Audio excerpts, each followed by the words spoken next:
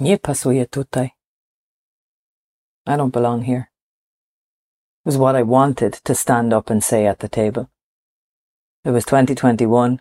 I was in the middle of this very small town on the west coast of Poland, which is absolutely stunning, to be fair. Surrounded by a group of men who were very clearly conversing about me, giggling about me, making I don't know what kinds of comments, directing their eyes towards me in slits sometimes, leaning back and laughing, and having me feel like I wanted the ground to swallow me up, or to jump up and run out of the place, screaming at them all that they were the shower of shites that I felt that they were. When I say a shower of shites, that's a very Irish phrase, but it brings a little bit of lightness to the story that I'm sharing right now.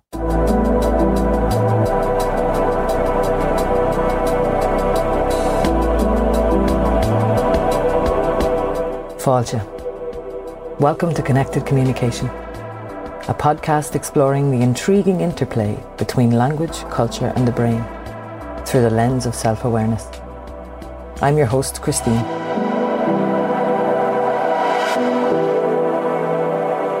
It's October 2023. This month has been Diversity Awareness Month around the world, from what I understand. A focus for people and organisations on the diversities around them. The podcast has focused on linguistic diversity, language diversity and accent diversity. If you're someone who comes back every week, you may have heard the past few episodes talking a bit about belonging, moving from feeling excluded to finding a sense of belonging and togetherness. The privilege that some of us now acknowledge, having won, as my guest Heather said, the linguistic lottery. The ability to see beyond an accent or exclude for the language effect, as two of my other guests said.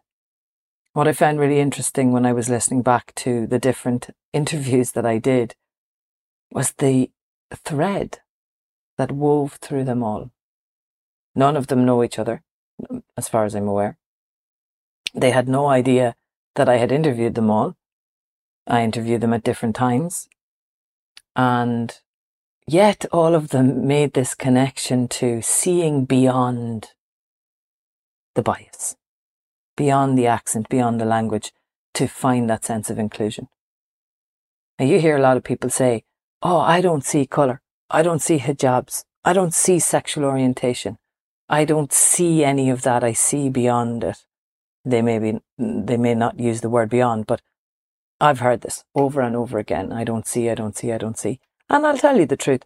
I thought it a number of years ago. Well, I don't see colour, but that's not true. I see colour. I see a hijab. I see sexual orientation when it's demonstrative on a person. I hear accents. I hear linguistic differences. As a qualified English teacher who taught for a number of years and was an examiner, of course I hear what we call mistakes and error in communication. I see them all, I hear them all. The biases for me sometimes are unconscious and they come to the fore becoming more conscious, and sometimes are already very conscious. But I make a choice. A guy called Stephen Frost has a very famous saying about inclusion. And the reason that I know that it's Stephen Frost who came up with it is because I learned an alternative to it a number of years ago, in 2020 actually, when everything started shutting down and I started exploring the free training and webinars with the Neuroleadership Institute before actually doing a training course with them.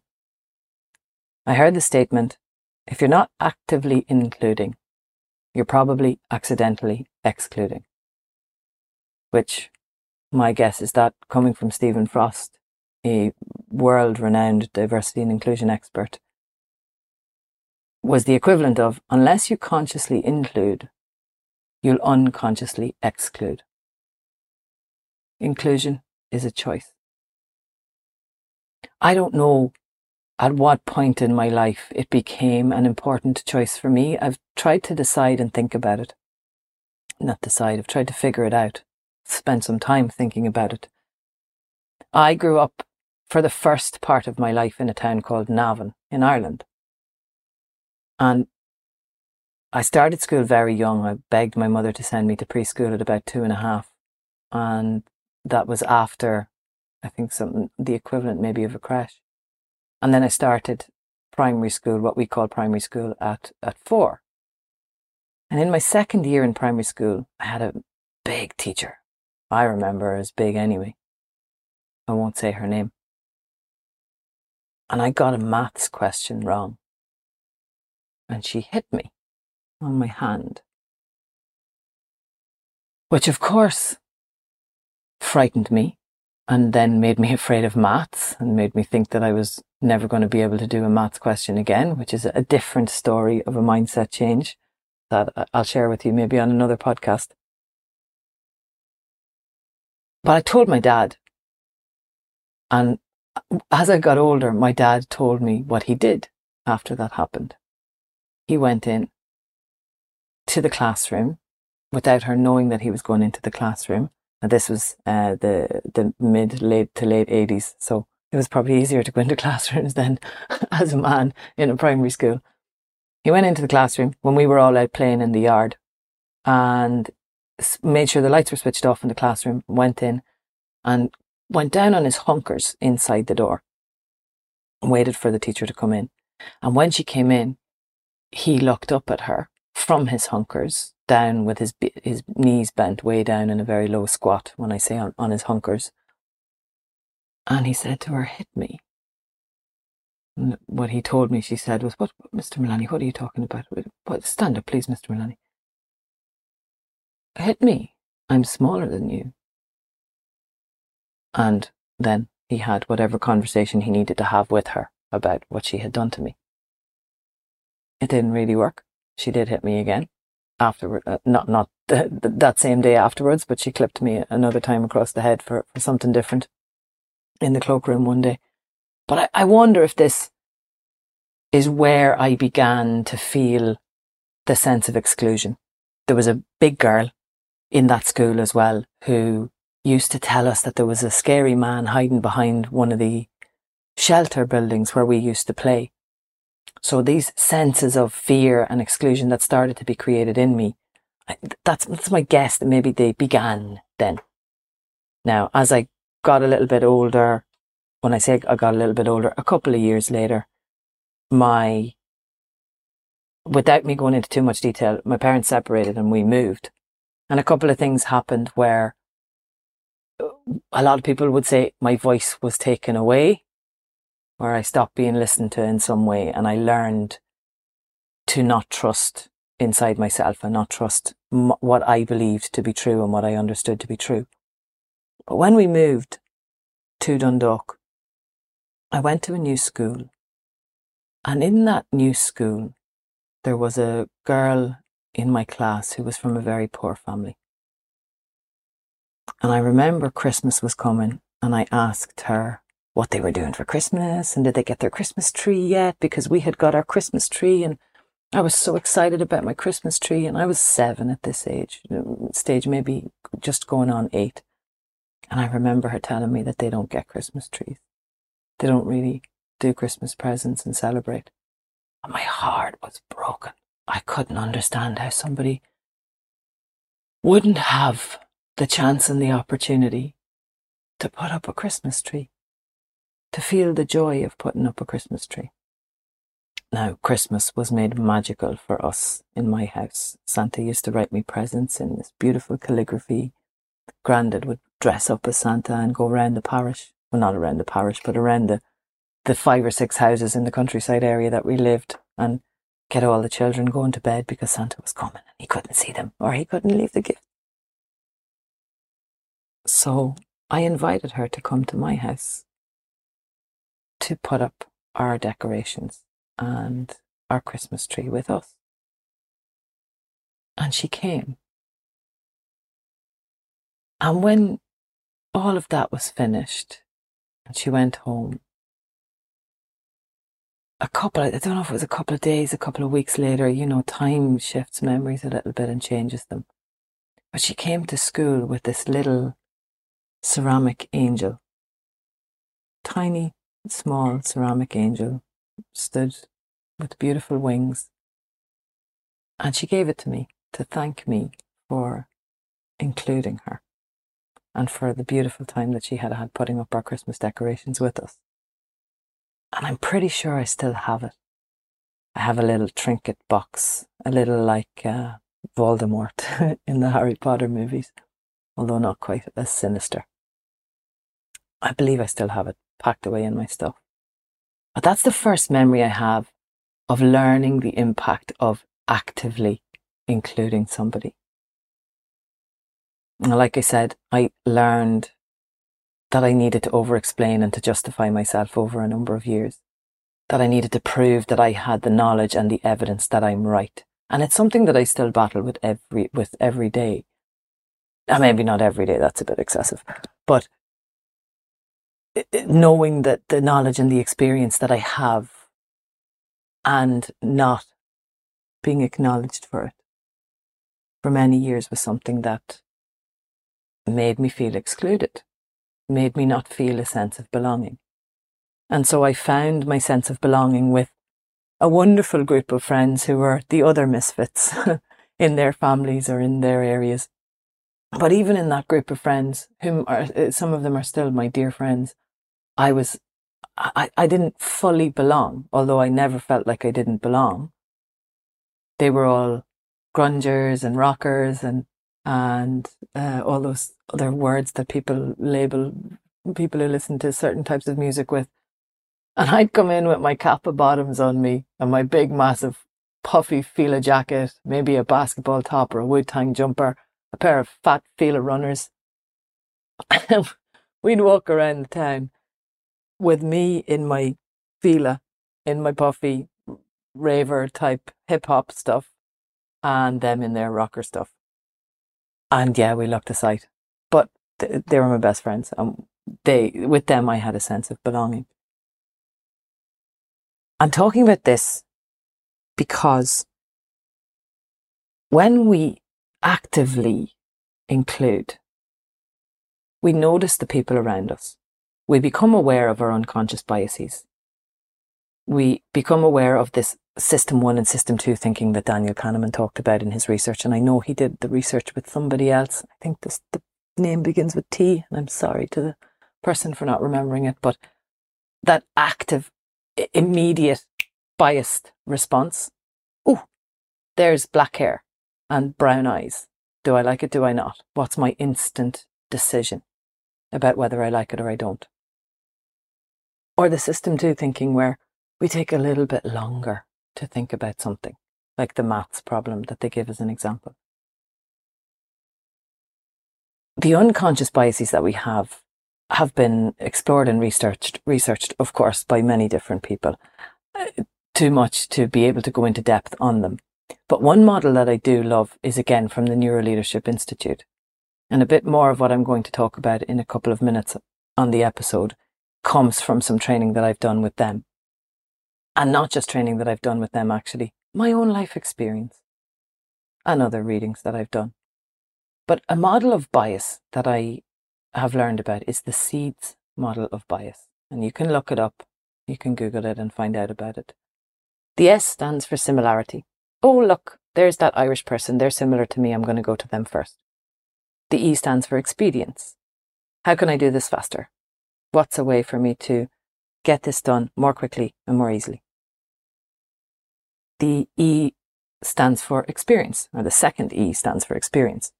Oh, I've done this before, so the way that I did it before is definitely going to work in this way now.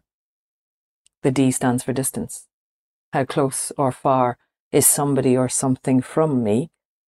And is it temporary? Is it not?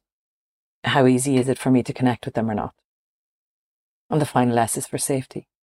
Oh, I'm not going to take a risk there.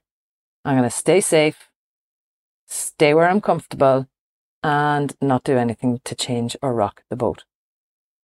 And that model is based on over 150 different biases that they've discovered in their research, or I suppose they haven't discovered them all. They've collected a variety of different research papers on this and put them into this model. And other unconscious biases can come up in what Richard Lewis calls our cultural black holes. And I've used this example before on an episode, but if you can imagine the black of your eye, the dark part of your eye, this is the way that he describes it in the model. It's really well depicted. So you're looking at an eye and you can see that black part down in the middle, that deep depth that you find when you look into somebody's eye.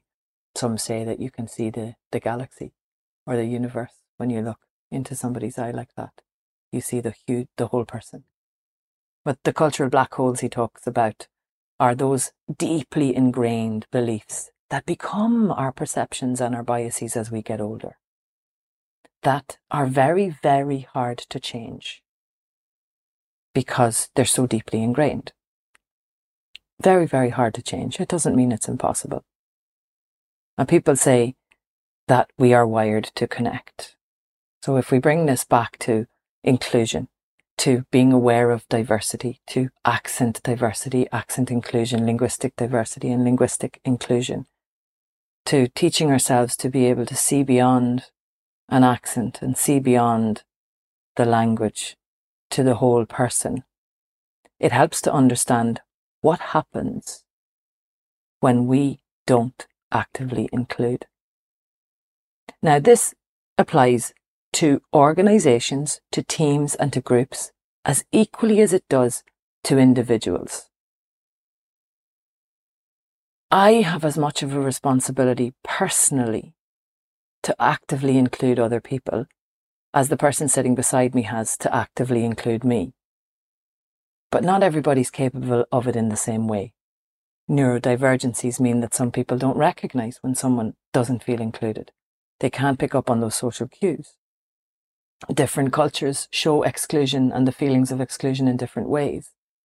And also, what we might think to be a cue of exclusion is not necessarily one.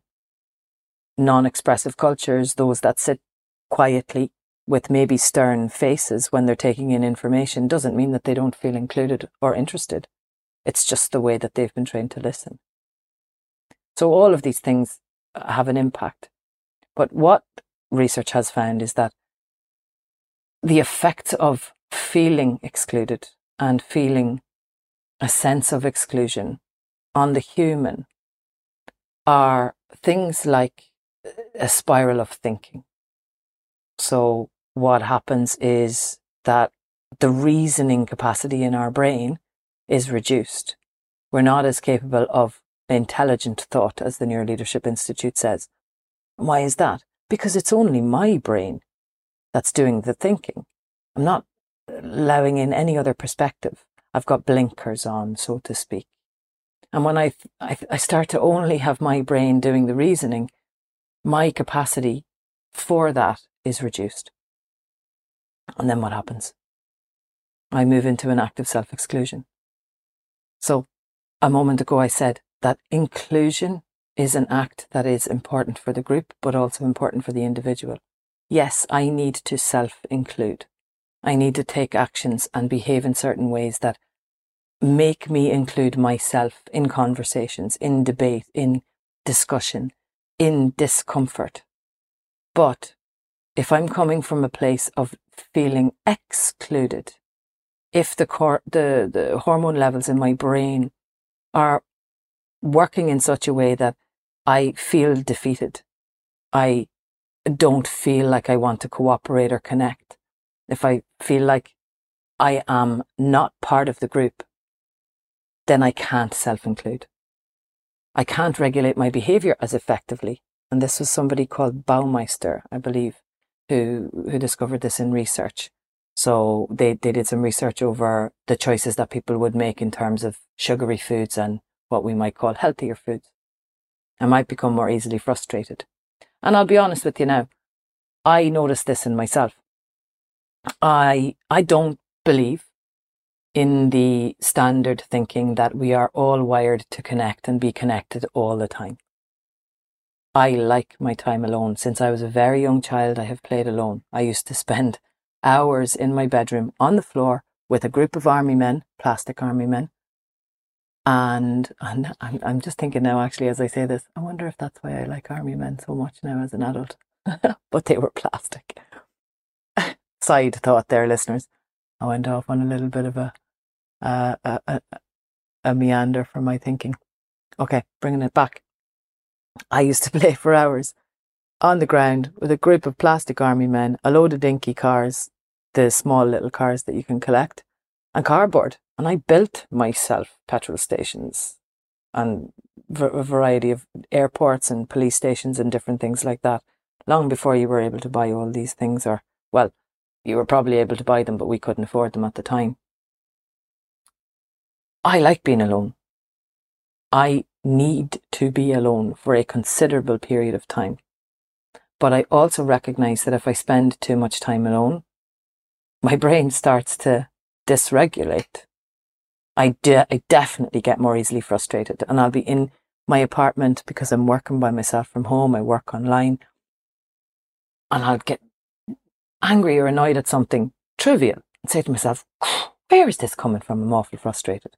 Then I realise, I haven't really had any human connection for a couple of days, other than social media and maybe a few messages. I better go out and have a chat with somebody.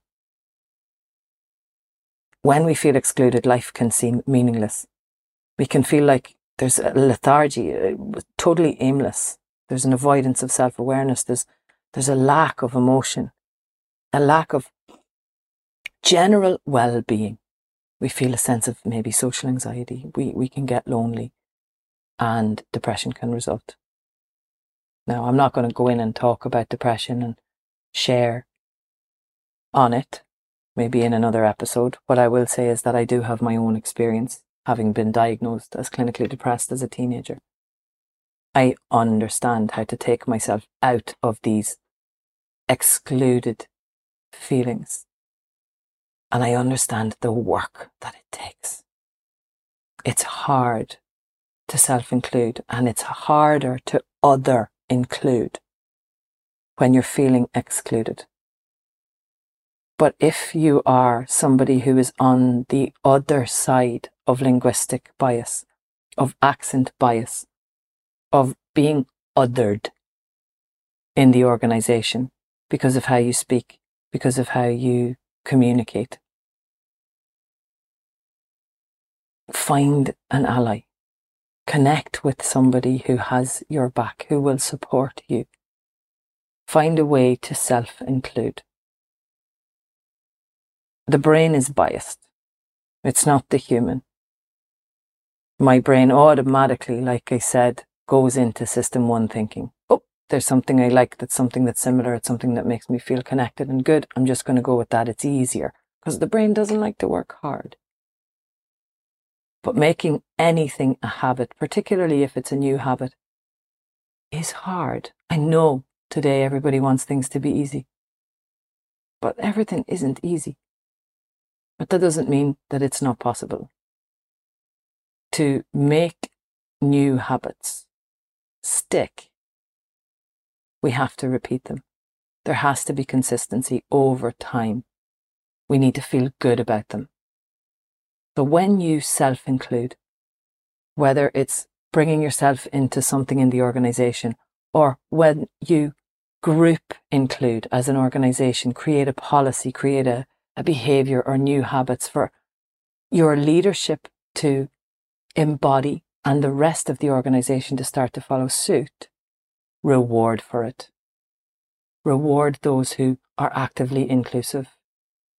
Notice when people include others in a meeting because they have paid attention and recognise that someone doesn't feel like they are there, or that they have a place or a space to be there.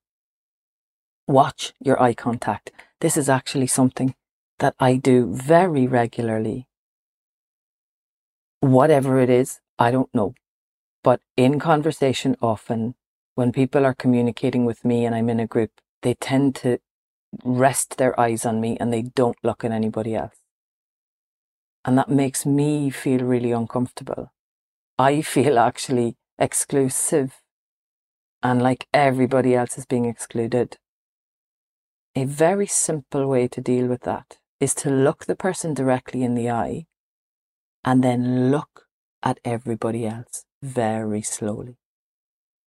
So what it actually does is it creates a mirror neuron effect, and the person turns their eyes towards everybody else.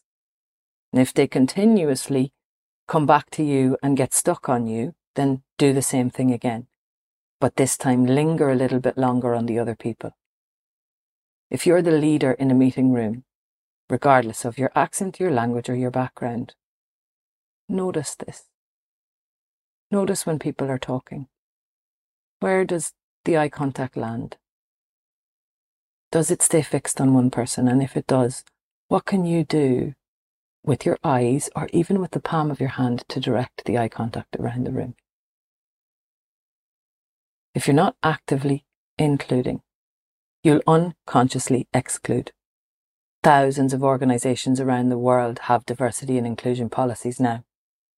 The majority of those policies do not include anything about accent bias or language bias. At the moment, they are not actively inclusive. They are unconsciously exclusive or excluding. Inclusion is a choice that every individual can make, and an action that every individual can take. But if you're in a large organisation and inclusion is not active, particularly when it comes to recognising a person's linguistic and accent diversity and celebrating it, the majority of people in the organisation are unconsciously excluding. What actions can you take this week and moving forwards to actively include and see beyond the accent to the human being behind?